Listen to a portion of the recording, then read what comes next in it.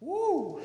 We did not talk about such lovely introductions in the pre-team meeting. That was spectacular. That was really, really nice. I'm definitely behind 80 to 85% of what you said. I think oh man, it's good to be with you, friends. It's good to be here. Spring is coming. Yeah, you can woo. It's a glorious thing. It's wonderful. We've had a long winter. And then a quick spring that went back to winter. Isn't there that meme that does there's winter and then there's spring, the false spring, and then what is that meme where it says, we pretty much do 5 false starts in the Midwest. And if you've grown up here, you accept it, you love it, you don't need a meme to tell you that that's where you're from. But what spring and summer means is we get to crack out the grills. I heard someone else say it before I did, so the anointing for barbecues in this church. So if it's your first time, welcome to the Father's table. That is grilled and smoked meats. I got a new grill this year, so I'm really keen to talk about that. But that is not why we're here today. No, it feels like that we've gotten to be together so much lately. It's been such a joy, just really, really wonderful. It just feels like a week ago we were together as an all-Nava family. We had the gift of Pete Gregg here. We're part of a larger movement of 24/7 prayer, and we got to have Pete Gregg last minute. What a privilege to have him here. And I have to say, can we all just agree, when you hear somebody speak in that accent, you just believe them. You just believe it more. And I was preparing for today, and I was reflecting with Joy on Pete, and I'm like, God, can you just put that on me for 30 to 35 minutes? If I could just receive that grace, that accent, they would just believe me a little more, and they would trust you more, and it's better for the kingdom. Can you do it? Sadly, you get my normal voice today. And that's okay, because God made me the way He likes me, and He likes the way He made me. Right, Graham? As we've been in, we'll call it a series, as much as you can call it a series, but we've been on a journey of discovery of the kingdom of God. Now, we understand that when you say, we're going to talk about the kingdom of God, we can pretty much ask you to strap in for the rest of your days, because we'll never come to the end of unfolding the wonder and the mystery. We're talking about a God, the scriptures say He inhabits eternity. I don't know if you've checked Nat Geo lately, but eternity is infinite and has no boundaries. So if He inhabits something that's limitless, then He Himself is limitless. So when we're talking about the kingdom of God, let's acknowledge that we're not trying to get somewhere, but settle in somewhere and experience the joy of God as He unfolds His wisdom and way to His people. That's why we've come. It's why He came. It's what we're busy with as a church. And simply put, this is what we believe. The gospel of the kingdom of God is this: the good news of God's reign and rule on earth as it is in heaven. What all of creation looks like when God's desire is fulfilled. Now, the kingdom involves 3 elements. It involves a king. It involves a God in His rule and a people who are ruled. And because God is Father and Jesus is King, the kingdom of God always reflects the humble, sacrificial, self-giving love, non-violent character of Jesus, especially as it's displayed. It didn't take long. Displayed in His self-sacrificial love. People enter the kingdom through trust and surrendering their lives to the Lord Jesus, and are born again into a new family, empowered by the Spirit to display the character of their King, Jesus, in all of life. This is the gospel. This is what He's done. This is who we are. It's true of each and every one of you who have said yes and bowed your knee to Jesus. Just reminding you that it is good news. And in this, we believe Jesus is a Lord, and He is renewing all things. We understand that the kingdom is now, but not yet. The new creation has begun, but awaits Jesus' return for its completion. Jesus has brought rescue from our enemies. He's destroyed the power of sin and death and the devil, and He's bringing forth a new creation. Good news, it's underway. And there's more to come. This is the gospel of the kingdom of God. I could land there, friends, and we could just wash in that for days on end. I don't need to say anything else, but I'm going to. We started in January, and Adam's led us in the last couple teachings. And the first time we were together in January, this is January 9th. Adam brought us a word, the kingdom of God and the war for our hearts. And Adam talked to us about the 4 soils out of Matthew 13, and that our deepest longing is to have hearts of good soil ready to receive the seed of the kingdom. And then last time we gathered, Adam unfolded to us a patient endurance. And he told us that Jesus reveals the 4th soil is a good heart that patiently endures. I think you can check out those teachings if you've missed those on the app or something. If you want, you can look back and get caught up on those. They're rich, and we were absolutely blessed by you, friend, and all that you brought out of your heart. Thank you so much. But today I want to talk a little bit about what we experienced just a taste of so far in this gathering. And it's going to be simple, friends. I say simple, but complex, but simple. Today I want to explore the kingdom of God and love. The kingdom of God is love. Would you turn to John 13? We're going to look at a couple verses there. Verse 34 and 35.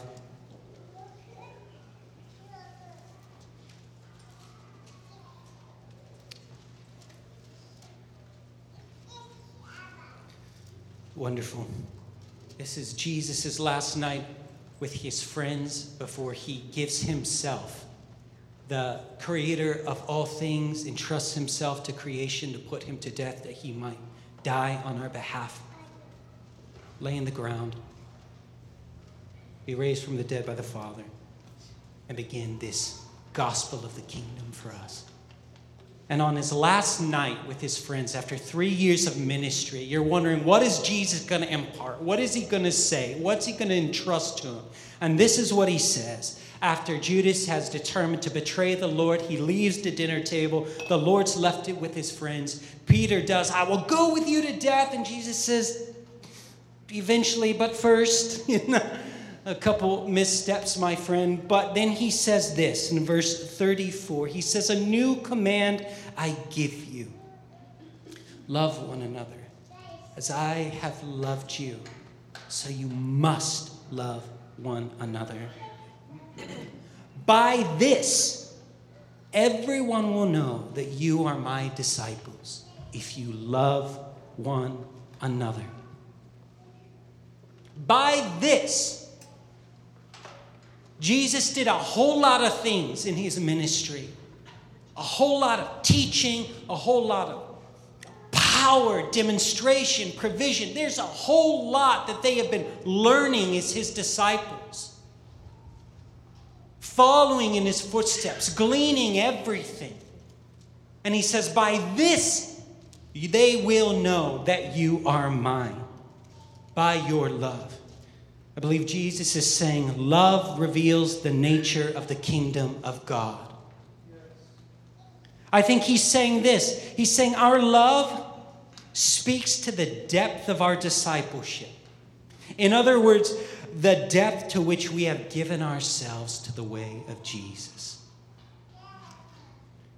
I could say it this way. Our love reveals the depth to which we have subjected ourselves to the rule and reign of the King. I could say it again differently. Our love reveals the degree that the kingdom of God has come to us and through us. And our love has an outworking. It's going to be seen, Jesus says. He says the quality of our love will be known. Therefore, our love reveals something, if not everything, about the kingdom of God.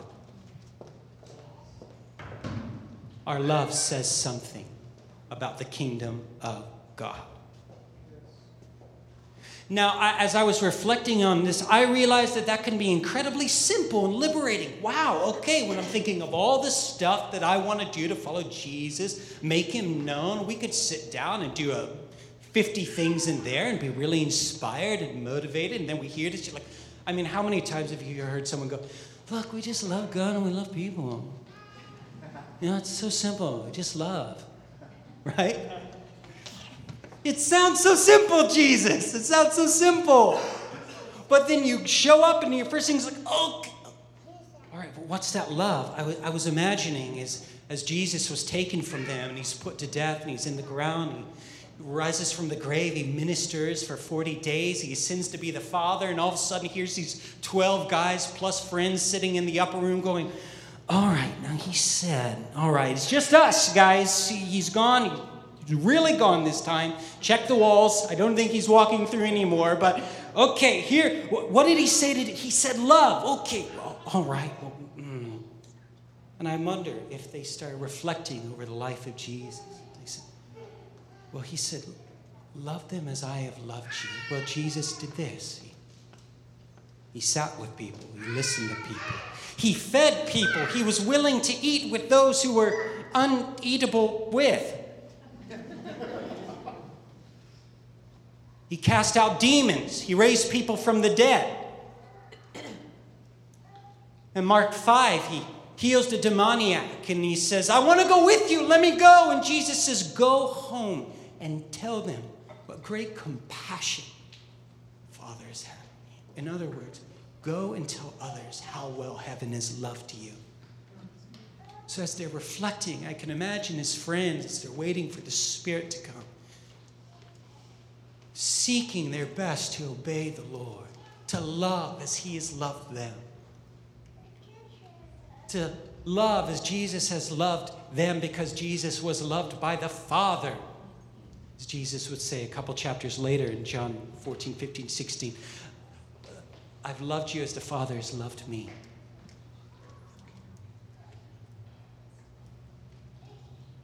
So I imagine them just reflecting on the life of Jesus, and they're asking, what does this love look like? Guys, why are we talking about love in the kingdom of God? I'm admitting, I'm not talking about this because no one's talking about this, right? I'm talking about because everyone's talking about it. Everyone's talking about love. Everyone has a thought, an opinion, a definition, an interpretation, a way, an understanding, an expression about love. Love has become anything, and in effect, quite possibly nothing. But in the kingdom of God, it is something. Rather, it's a someone, and the impact of that love means everything to everyone. We know what love is. Turn, if you will, Corinthians 13. I know you all saw that coming. Corinthians 13, friends. Yeah, 1 Corinthians 13. There are two of them. I should probably specify which is which. Or it's like Bible quiz. Did people do Bible quiz when they were younger? Some people. I didn't. I heard about Bible quiz. No one invited me to Bible quiz, but I would like to think I would have done a nice job. It's possible. It's possible. Yeah, friends, we know what love is. The Lord was so kind when he gave us an instruction.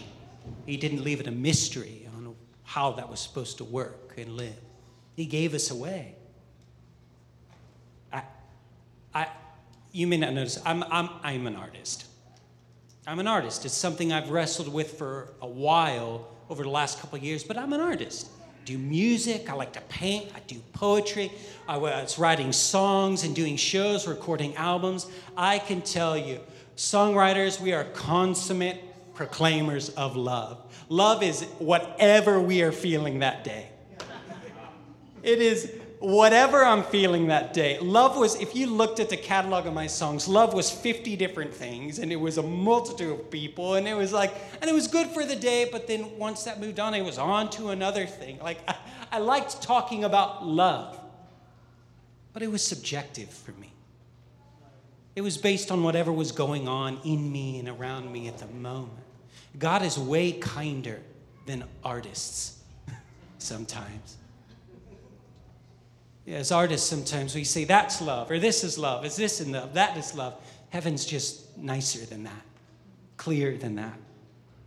Love has been revealed. It's not been left up to the imagination as to what love may look like. It's been given a definition, a shape, an experience in the person of Jesus. Love became flesh. John would say the Word became flesh and dwelt among us, but I would suggest the Apostle John, the apostle of love, would agree with me that love became flesh and dwelt amongst us. John Mark Comer defines New Testament love this way, and I just think it's really, really cool. This is out of his book, Live No Lies. This is what he says the New Testament begins to say about love. It's the compassionate commitment of the heart to delight in the soul of another and to will that person's good ahead of your own, no matter the cost to you.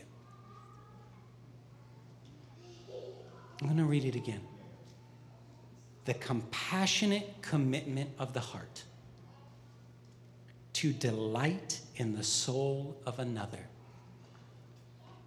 and to will that person's good ahead of your own, no matter what the cost.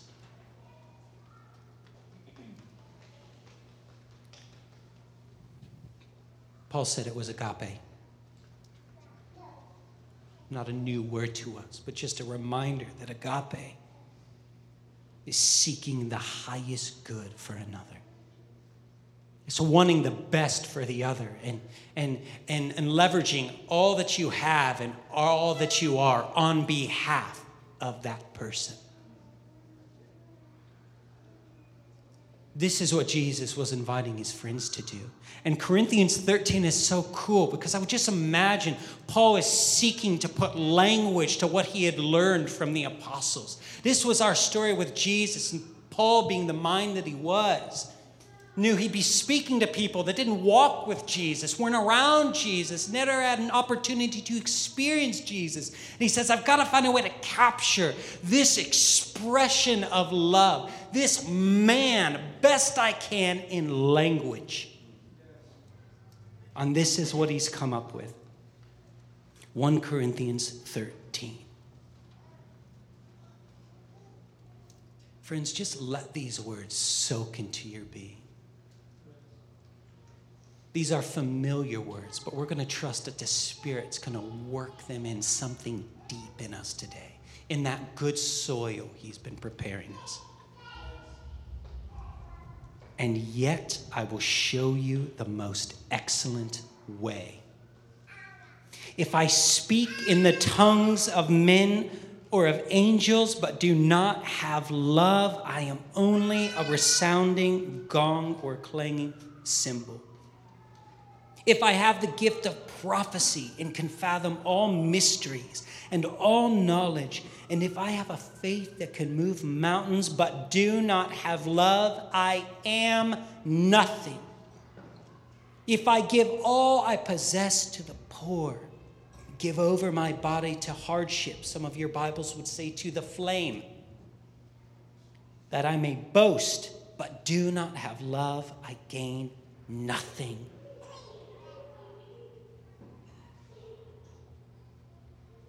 So we first encounter Paul's language of love as a state of being. And it makes sense, right? Because Jesus came and he was a man, flesh and blood. He was with people. He was present. He was around. He was there.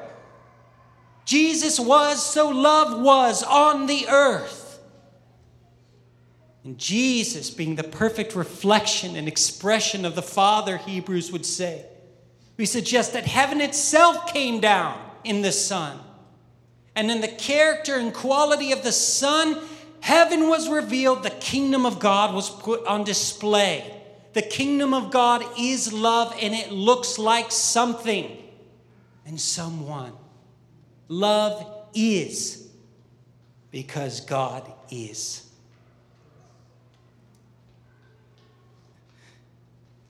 Paul goes on in verse 4. Love is patient. Love is kind. It does not envy. It does not dishonor others. It is not self-seeking. It is not easily angered. It keeps no record of wrongs.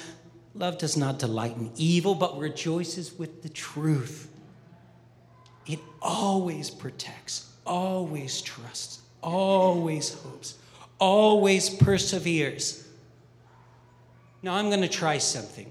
And I know many of us that have been in really robust discipleship groups and we've looked at this text, we were able to quickly go, love it, love it. We read this and then we remember 1 John 4 and we're like, ooh, let's read it this way. God is patient. God is kind, which is beautiful, and I love that. It's awesome. But I want to try it this way. The kingdom of God is patient. The kingdom of God is kind. It does not envy. It does not boast. It is not proud.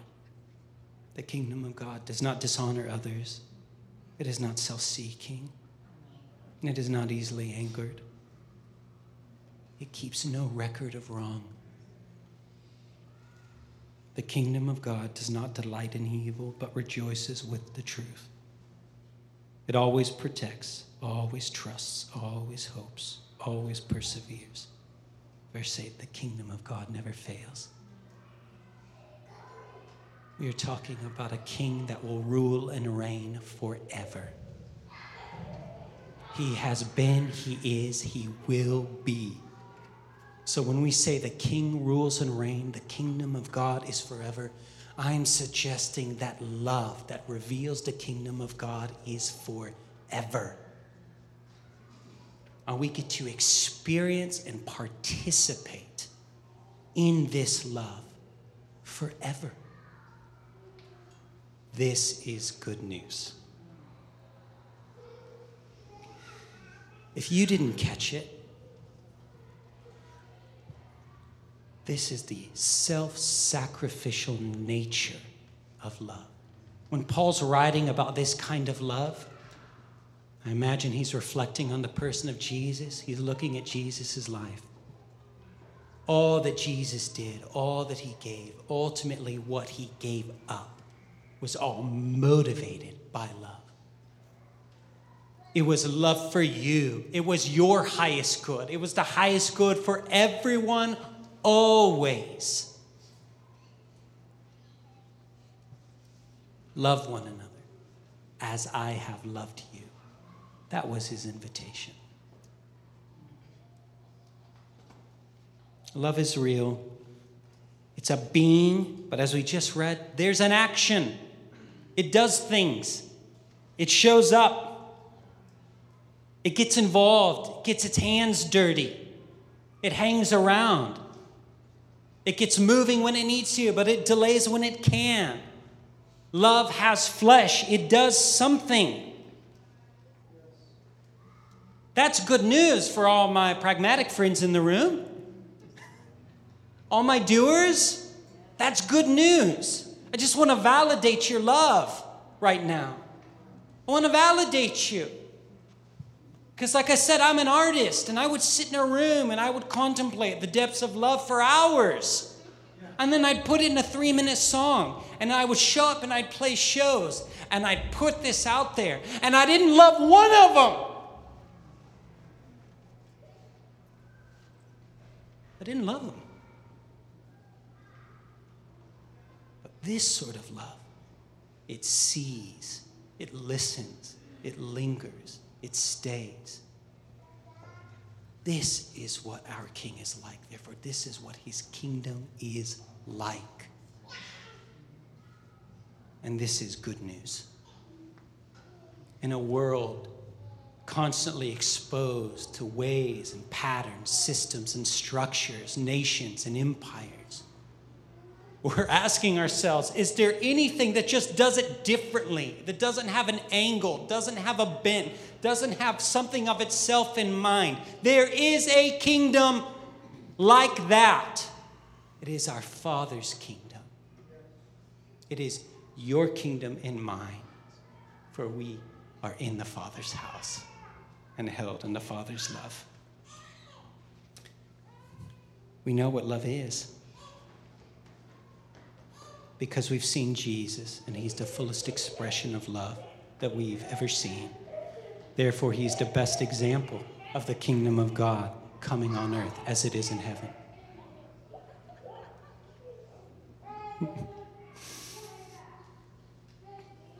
Back to 1 Corinthians 13. I just want to read the last bit of this. Verse 8, love never fails. But where there are prophecies, they will cease. Where there are tongues, they will be stilled. Where there is knowledge, it will pass away. For we know in part and we prophesy in part. But when completeness comes, what is in part disappears. Verse 11 is curious. When I was a child, I talked like a child, and I thought like a child. I reasoned like a child. But when I became a man, I put the ways of childhood behind me. For now we see only a reflection as in a mirror, and then we shall see face to face. Now I know in part, then I shall know fully, even as I am fully known. And now these three remain, faith, hope, and love. But the greatest of these is love.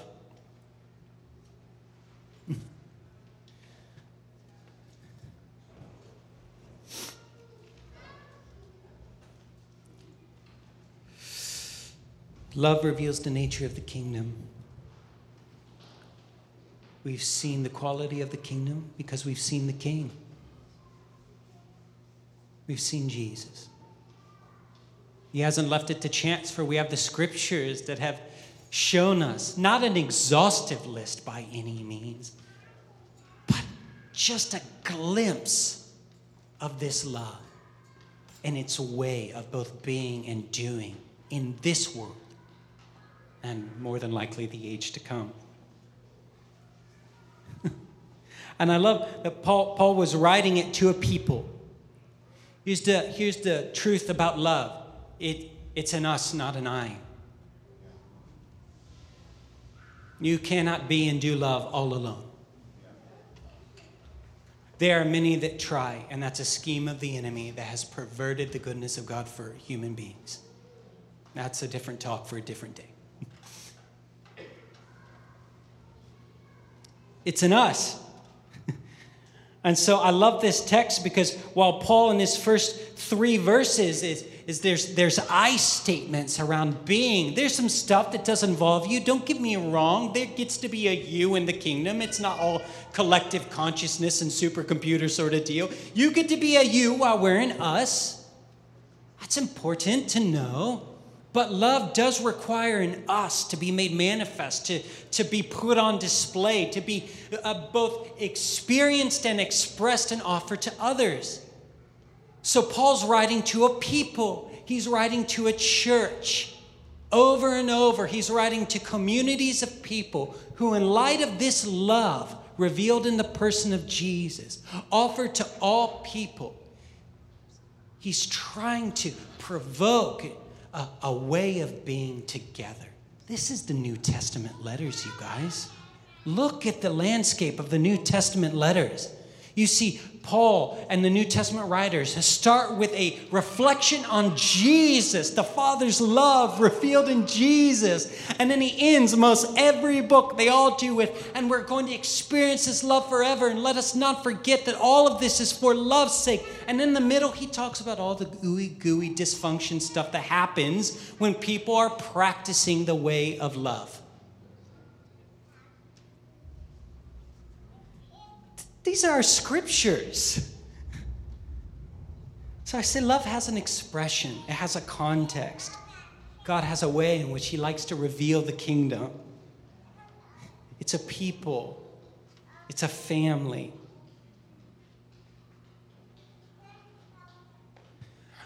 And Nava, I would suggest to you out of verse 11 in Corinthians 13, that as we grow as a family, as we experience this world as an us, as a church, the mark of our maturity the way we grow with one another, the way others experience us will be our love for one another.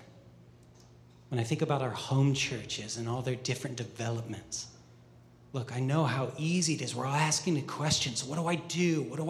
How do I do this? And how do I do that? And should we be doing more prayer and more family and more mission? And should we, we're asking those questions, and they're good questions, wonderful questions. But I do not want us to forget that the mark of our growth, our growing up, love is what we want to see birthed in our community. That's what we want people to look at Nava Church and the body of Christ and see. Do we want to see all the signs and wonders? Absolutely. Do we want to hear all this cool stuff to happen in 1 through 3, prophecy, mysteries, knowledge? We want mountains to go from here. We want all of that. We do. We want to see our city impacted by the love of God. We want to see things change and transform. We want to see families put back together. We want to see people find home. We want to see provision, life flourishing. We want it all. But without love, it doesn't matter. Without this love that speaks to our King and reveals the quality and character of the kingdom, it is lost. I want to encourage us, as Paul encouraged the church in Thessalonica. He says, your faith and your love is known throughout the region. And then he says, I pray that you grow more and more in love. So I say, Nava, you've loved well. Love more. Now, this is not an exercise of self-will. This is not read a few scriptures and say, okay, now I'm going to make sure that I'm patient today and kind and I'm not envying. I'm only going to boast till lunch and that's it. I promise the afternoon's boast free. We'll work on keeping no records of wrong laters, but I'm a work in progress, so it's fine. Like, it's not a self-will. This love is of God. Therefore, it's born of the Spirit. This is a love that's born of the Spirit. This is what makes this love unlike any love out there. It cannot be done by self. It cannot be done for self. This is the love of God. This is the life of God in each and every person that's called on the name of the Lord. And his life in you will produce love in and through you that others might come and experience this love. This is good news. This is the kingdom of God. It seeks to bring about the best for all people. That's what it's motivated by. Love is heaven's motivation for everything. It's its aim, and it's the way it gets there. It's why the Father has ever done anything.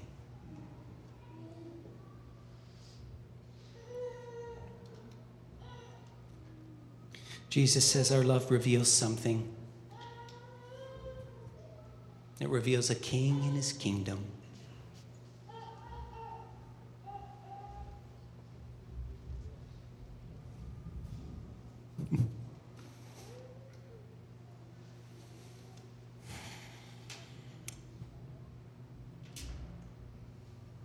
Yeah. Isn't he good? I said this wasn't new, but I am suggesting it will both delight and defy our thinking for the rest of our days. Paul would agree. We'll do this in part, we'll ask in part, we'll experience in part. But ultimately, when our King comes again, puts all things to rights, and the kingdom comes fully, we will know this love in full. We will participate in this love in full. That will be a good day. But until then, friends, let us continue in the way of love. Let's receive the gift of one another in this church and in our home churches, and every relationship as a place to practice this love. And every day, as we put our feet on the ground, may we invite the Spirit of God to stir in us, bring to life and bring to bear this love, that the world may know we are his, of his house and of his kingdom. Amen? Amen. Why don't you guys stand?